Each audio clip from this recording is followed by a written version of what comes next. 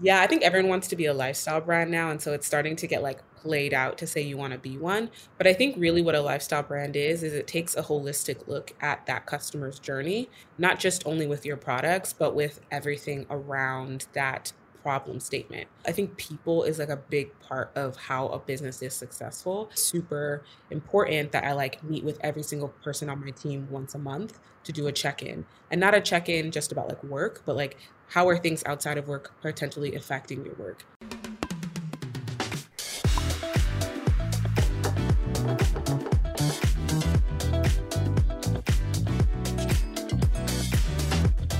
Hello, everyone. Welcome back to another episode of the Building Blocks podcast. I'm here joined by Olamide, who I actually ran into at a dinner a A couple couple weeks months ago. ago, Yeah. and it was just I was like, wait, do we know each You other? know each other. It's because of the masks. You can't tell who anyone is until they take Oh, the mask off. yeah. And it was just so fun to hang out for dinner. We were joined by a lot of founders, um and we weren't really sitting that close to each other, so there's a lot of questions that we didn't I couldn't ask you. So I'm really glad I'm able to get you on our show.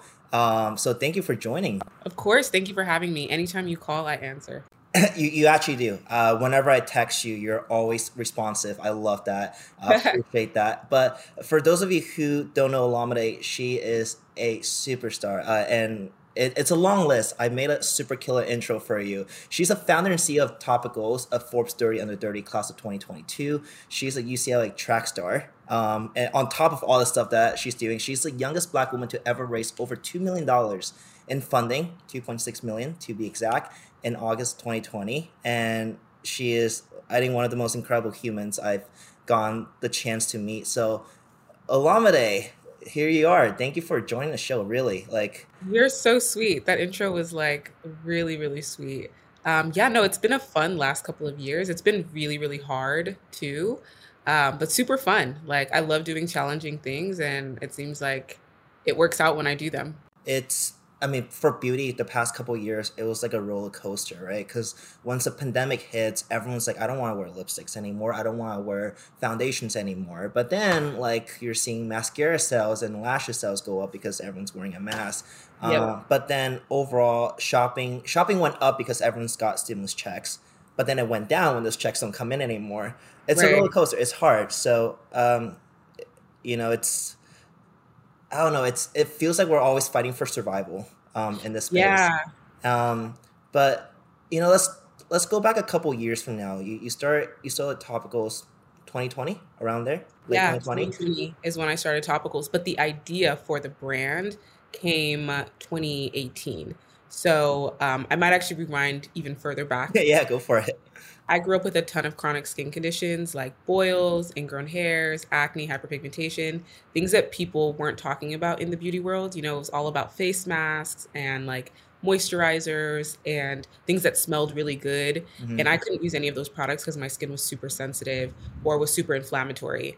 And so I grew up feeling like I was an other in the beauty industry. And so I vowed that I was going to become a dermatologist. I was going to like fix everyone's skin. I was going to help people. And then I got to college, and when I was balancing being a track star and being pre med, I was like, yeah, I don't think I'm cut for this. But my friend that I met there, her dad owned a beauty company, and he was like, she told me, she was like, we should try and build something. And like, that was my first taste of like beauty outside of just like going to a dermatologist or shopping, in the ointment aisle. And so that was like the first kind of like inklings of like building a brand because were building like a sister brand or a sub brand to this larger company. And then after graduation, I was like, I really enjoyed that.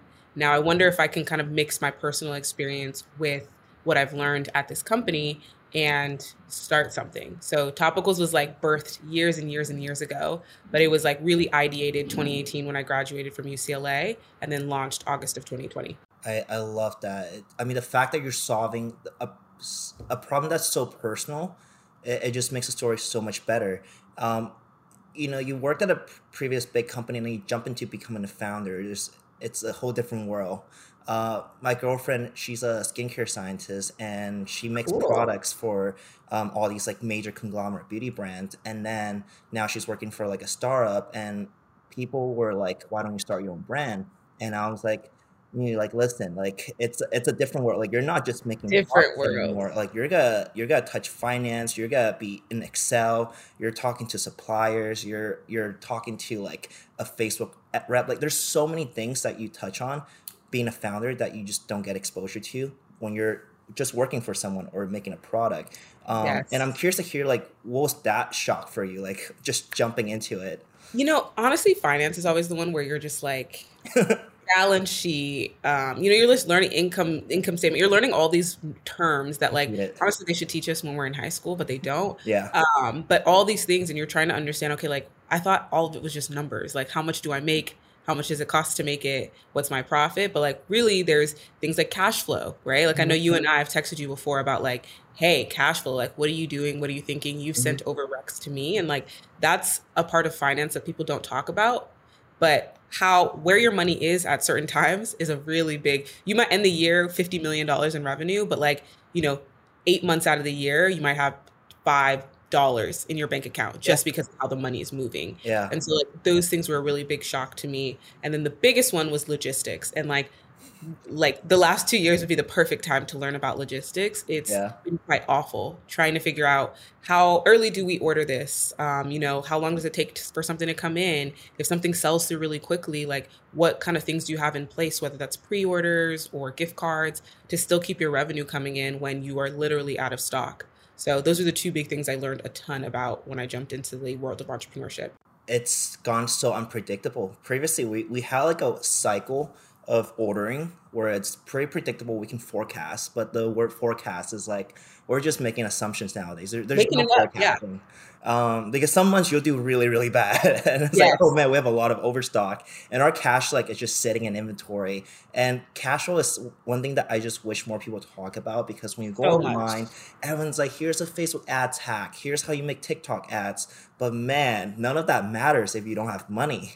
Yes. We need And the cash flow hacks. And like, for example, some of my friends, they raised money and they were like, when you raise money, because we didn't need the money that we raised right when we raised it, right? We were really fortunate that it had taken me 2 years to raise the money, but I had bootstrapped and basically like built the company on like 600K, which right, is a ton of money when you're really a bootstrap founder. But like yeah, for us, doing lab testing, all the different things we had to do, that 600 was like, it felt like nothing, oh, right? goes away And quick. so, right, it goes really quick. And so I was really glad that we were really frugal around how we built the business. So when we raised the additional 2 million in July of 2020, right before we launched, I just had the cash sitting in the account and things took off for us really quickly. So we had to put that money to work. But I tell all my friends what I regret not having at the time, which again, chicken and the egg problem is like a line of credit. Like I wish I would have taken that 2 million and been like, hey, bank, or hey, lender, we have this $2 million in the bank. Like, will you give us an additional 2 million or even a million on a line of credit? Because it's super hard once the cash is gone and you've used it up to be Yeah, like, hey, give me a line of credit. Because they're yeah. like, well, you have nothing in your bank account. They look at what you have. Like you need to put something on a table, and leverage is the key to unlocking your business growth. I mean, if you just keep giving away your piece of a company for some cash, you'll be Yeah. ended up with almost nothing. And banks today, interest rate aren't that bad. If you have the assets, leverage it, Yeah. and get more money And out of it. another thing someone told me, it was one of the co-founders of Mad Happy. He was like, go back to your vendors and advocate for a partnership between them where it's only 20% down or it's no money down and you pay when they ship. You pay 50% what they ship. That has also saved us tremendously because inventory is our largest, cost Yeah, like function of the company. And right. so we've been able to go back to our vendors and say, hey, we're really growing really fast, but we can't really hit all the goals we want to hit and bring you the business you want if we're not able to like float this inventory for a little bit longer, right? Right. Because waiting for something to sit on a ship for 3 months to get to Yeah. you, and you've already invested that cash is Yeah. like nail biting. And so that's really helped us as well. Cash conversion cycle. It's another thing for another podcast because Yes. we could go hours for it. But I read somewhere that Gymshark has like a negative 100 some days I read that STP, too. and it's crazy. But they Why? could only do that because their volume makes sense for like a lot of small brands. You probably couldn't do that right when you No, first start. You now have the definitely. volume from Sephora, and which I want to dive into. But you could always go back to negotiate with your suppliers. And something that I talked to someone yesterday, because I do consulting calls on the side, and they're like, how do you work when you're working with retailers and also doing DDC? Like, how do you forecast inventory? Well, I said you can actually work with your suppliers and be like, hey, I'm going to order this amount in the next few months, and if you want that business, let's pre-make those items for me and put it on the side, and then once we're ready to pay for it, we'll pay for it. And that way, they know that they'll get guaranteed business from you if you have a good track record. And the Right. other way is that you reduce the lead time from it. Instead of 40 days, is now like 20 days. There's a lot of things that you can do to negotiate beyond just a price point. The Yeah. payment terms, the lead times, and suppliers are humans too. I always tell them this, like, even though they're not in your home countries, if you're manufacturing outside, they're real people. Just talk to them, like they're real people, and Right. and build their relationship off of it. Everyone just looks at it as like another person to talk to from China. It's like, no, like Yeah. they're actually really good people if you just be nice to them.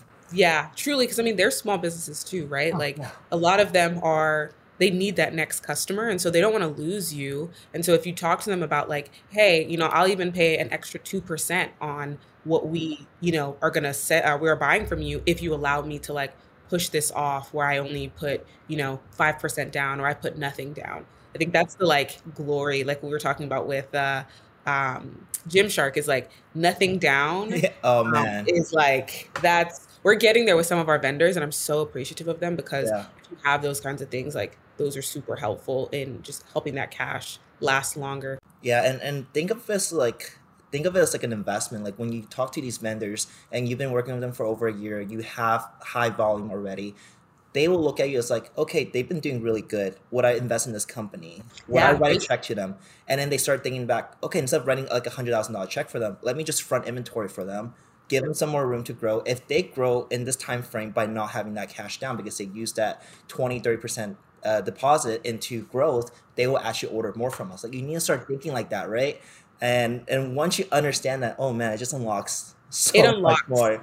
Um, I I want to talk a little bit about Sephora. It's a huge feat that you're able to get in Sephora in a space that is traditionally not showcasing stuff like yours. There's this standard of beauty that's always been upheld for the past however long, and you just came in and you're like, we are different. We're bringing this product, and we're serving people who are typically overlooked, and I love that. Walk me through how you got into Sephora, and what was the learning that you got from DDC immediately to a mass retailer.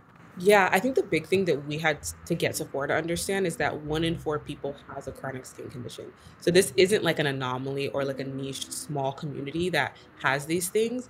And this customer typically has at minimum 2 skin conditions. So if I'm Sephora, I want a customer like this. There are a ton of people who have it, and they usually have multiple skin conditions, which means the retention will be really good. And if it's similar, if it's kind of almost like prescriptive in a way like a prescription is, where you find something that works, you keep on it. As a customer of Sephora, I'm sorry, as Sephora as a business, that's what you want. You want customers that are going to be loyal because, like we talked about with mascara, with other different things, they're more of wants, not needs. And so, like, if you can bring in a new customer base that has a want, where it's like they have to buy this and it's only available with you at Sephora or with the brand's D2C site, that sounds, in my opinion, like a home run business. And I think that's what Sephora has partnered with us on, is this ability to take a customer who maybe was buying her hair care at Sephora, she was buying her lipstick and her makeup, but then when it came to her skincare, she had to leave the store and go to, the ointment aisle in a grocery store or in a mass like pharmacy chain. Why not just bring that customer into Sephora, have them round out their trip? And that was like my pitch to Sephora, and they got it right away and said, we agree. And I think the second thing with Sephora, why we chose them as a retailer, is they're really great at storytelling. The feeling you get when you walk into a Sephora, it's super brightly lit. There's so much fun things in there. The marketing in there looks like superb. Versus someone like myself that shopped at the ointment aisle, I'm buying like my creams for my like You boils bake next to well. like a foot fungus cream. And it makes you feel like an other. And there's nothing wrong with having foot fungus and all these different things, but it's just like the way it's merchandised and marketed to you Hmm. feels very different. So Yeah. those are the two big like keys around Sephora, why they said yes and why we knew we wanted to be in that place. No, that makes perfect sense. You went to them and be like, hey, a lot of people actually need the stuff, and a lot of people, they're going to CVS, they're going to these big farmies, and they're buying things that they really need, which means that they'll come back and return. And Sephora wants that. Any retailer Yeah. wants that because the more often someone comes back and walk back into those doors, the more often they're gonna buy other stuff along Yeah. the way, right? Whereas when you sell something that's a little bit more one-timey, where like they probably won't buy another one of them, but it looks really good on a one time, the chance of them coming back is a lot less, which means you'll make Yep. less money overall. Like that pitch was great. And the fact that you're able to sell something that is traditionally overlooked and they're not considered sexy. Like these are things that people aren't like I want to look cute in it, but it's a Yeah. need. And you made it look cute. Like the packaging is just amazing. I love that. And I Thank actually got an you. email from you the other day about a new product you launched called a High Roller. And Yeah. I showed my girlfriend because she's in the space and she's like, she got it right. Like the ingredients were like great, and she's like, yeah, like that's actually a very popular ingredient that's up and coming. I'm surprised that like she was able to get it so quickly. And I'm like, yeah, she's great at this shit. But High Roller, tell me about High Roller. Why, and you know, it was it like a saturated market, or was it like you felt like people just didn't really pay attention to ingrown hair? So when we think about any products that we build, like our product philosophy is all about targeted solutions or targeted products, right? Like I think I love the 10-step routine, but sometimes I'm super lazy, or as someone with a chronic skin condition, I already have really expensive prescription ointments or other things. And so if I wanted to buy something, I wanted to cut down as many steps in my routine as possible. And so when we think about how we're building our products, we always want to hit you with the ingredients that target each pathway as to why something happens. So, for example, one of our other best-selling products is faded, and dark spots, hyperpigmentation, those types of conditions have multiple pathways that cause them to happen. And most products on the market only target one of those pathways. And so I remember I was pre-med at UCLA, so like I'm such a science nerd as well. But I studied that and was like, why is everyone just targeting one when you can target all of them? And maybe to other people, it was like to make the product cheaper, you could like, just put one ingredient. But we take all of the, like, let's say 5 core ingredients you need for this skin condition, and we just throw it in a bottle at the most optimal concentration. So we try not to, give people irritation, given there is a lot of actives. So we add a lot of moisturizers, soothers, but then we also have those actives that really target whatever it is that you are, whatever skin condition or skin I would say like skin thing that you're dealing with. And so our products are not OTC, so they're not treating anything. They are just, fading the look of this discoloration or helping to soothe any bumps. And so for high roller particularly, zinc PCA is something that people typically think about for acne. And so I was really excited when we discovered the ingredient, and my VP of product was like, people think of this as just acne, but it's really any kind of bump where there's something in the follicle. And that for us is like how we do all of our product development, that like scientific connection where, hey, this ingredient is maybe really popular or isn't as popular, but it's not been used in a particular case. I don't think there are any products really on the market that have zinc PCA in them for ingrowns. And so that's our product philosophy. And I always tell people that we're the most tagged ointment brand on the internet because before us, not a lot of people wanted to tag, their like ointments and creams. Their labels from like the pharmacy. Nah. Yeah, like why would you want to do that? And so Yeah. I'm so excited that we've built this like behavior where instead of something feeling shameful, it feels more fun and it's Mhm. more like community oriented. I love that. I really love that. And speaking about the brand, I know you guys are positioning yourself as a lifestyle brand. And that's also something that we're trying to do, right? And there's a good argument for why. And I do want to understand like your approach to like what defines a lifestyle brand for you, and how is Topicals going to achieve that? Yeah, I think everyone wants to be a lifestyle brand now. And so it's starting to get like played out to say you want to be one. But I think really what a lifestyle brand is it takes a holistic look at that customer's journey, not just only with your products, but with everything around that problem statement. So for us, that's skin conditions. And so I know growing up, I was really embarrassed or nervous or had a lot of anxiety around my skin conditions. And when we started to really go deep into, what this company should be, how do we speak to our customer and our community, we found that people with chronic skin conditions are 2 to 6 times more likely to experience depression and anxiety, because a lot of people, there's a lot of misinformation around having a skin condition. Are you unhygienic? Do you not shower? Is it contagious? We wanted to dispel those myths. And so we knew that mental health was going to be a big part of our brand. And so when you kind of separate yourself from just being a product brand, I think people start to see you as something they want around them more than just in the bathroom. And I think that's what for me is a lifestyle brand, is like the core function of your product. Can customers think about you as a brand outside of the core function, and still really resonate with the brand and be excited to be a part of the community? I mean, that's probably the best argument for why you should be a lifestyle brand, is that, like, all the things you mentioned, is the fact that skin condition leads to um, depression and feeling just embarrassed, and the fact that your product helps them through that entire journey. It's incredible. And you're right, like the word lifestyle brand got played out so much by everyone, and Yeah, it was like, well, if you made a merch item, now you're a lifestyle brand, which is like not accurate at all. no, not at all, not at all. And it's easy to just say you're a lifestyle brand because it's, well, there's no clear definition, but I think you make such a strong argument for it. And I do want to like lead on my last question, is that I like to talk about mistakes, because I think we learn the most from our mistakes and hopefully from other people's mistakes as well. What is something that you see people make a lot? What was a mistake that you see people make a lot in your field? Yeah, I think in my field, but in general, I think people is like a big part of how a business is successful.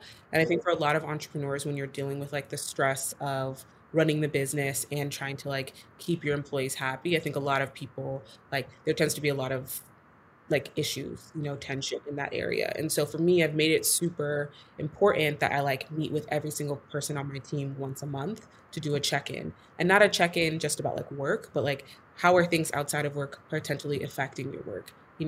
What are things that you're really excited about? I think that the fact that we only talk about work at work feels to me like, I don't know, it feels boring, right? I love to laugh. I love to cry. I was talking to I was talking to my coworkers earlier today in a meeting during our brand meeting. And in that meeting, everyone always brings something that they saw on the internet that was really fascinating, interesting. And so I've gotten to learn more about them because of that. And something I was telling them is like, I'm so into ethnic culture, right? I'm Nigerian and I love movies and shows that talk about that. I rewatched Crazy Rich Asians for like the fifth time yesterday and was like laughing and crying. And I love like culture and I love family. And I think that like, I don't think businesses are a family. Like, that's not the right dynamic, because you have to live with your family and you can leave a job at any time. So it's not a family. I like to say it's more like a sports team, because everyone has a role to play. And like, if you don't do your job or your role, then you like let someone else on the team down.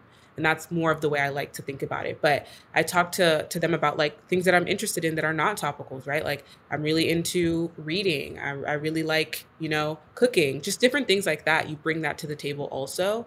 And I think it helps people to let their guard down. And I also think when people can bring their full selves to work, or can like talk about other things they're passionate about, that passion tends to shine through in the work that they do. And then you get, people who do better work. Yeah, I love that you answered this on the question of mistakes, because we hear so much about people working in beauty burning out.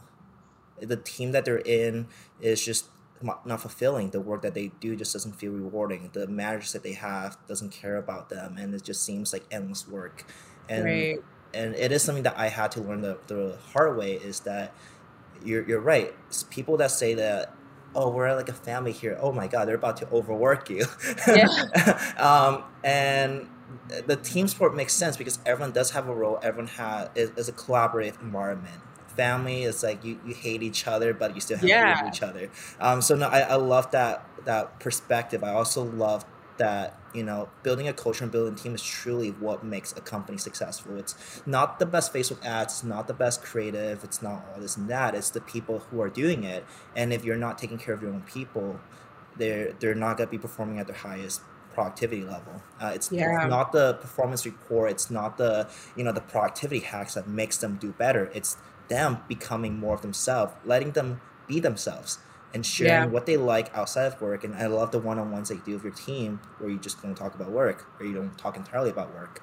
It's so important, and it is a mistake that I've seen Yeah. a lot, consulting for a lot of teams. Just I could feel it in like the Yeah. energy of a team who gets really well taken care of by their founders and their leaders versus a team who just gets overworked 9 to 5 and clock out, and Yeah. they're going out to drink. They're like, I know. I'll figure it out tomorrow. But the Yeah. people that you care for, that you take really good care of, they care about the brand actually, like it's like if it's their own, and Right. that will shine through in their performance. So that's like how I like to do my company too. So I appreciate that you also see the same way. Olamide, thank you so much Of course. for coming on. It's just it's been incredible watching your journey because this space is so small. It feels like we all know each other. So seeing my friends win, it's always the most heartwarming thing. Walking into the store and seeing my friend's brand, I'll be like, I know her. I love that. So keep Thank crushing you. it. Thank you so much. And then where can we find you? Like, where's the best place to find you? So first of all, thank you so much. I think it really takes a village. There's so many founders that I have like sidebars with where I'm like, I'm freaking out, like, how do we get our cash conversion to be X, Y, and Z? Or like, who should I talk to for this? And you've always literally picked up the phone or texted me right away. Anytime you find out about something new, you're always texting me and saying, hey, can I make an intro for you? So I really appreciate that because it really does take a village. You can find me on all social networks at Olamide A Olowe. And then you can find Topicals at Topicals on all social networks. Yeah, we're just out here having fun and like not taking life too seriously at this point. Because whenever things get really stressful, I always just say like I sell cream on the internet, I sell lotions. Like Oh man, me too. it's not that big of a deal. It was like, don't take it too seriously, dude. Like, I just sell hair.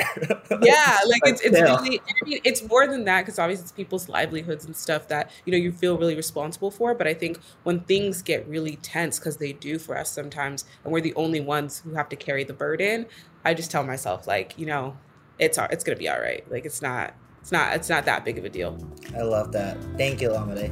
Of course, of course. Thank you for having me. You just heard an episode of the Building Blocks podcast. If you like what you heard, subscribe below to keep hearing conversations that I have with brilliant marketers, founders, and innovators on how they built their best ideas. Now, if you want to learn how you can turn your best ideas and build something massive out of it, visit my website, bbclass.co, or follow my Twitter @agro.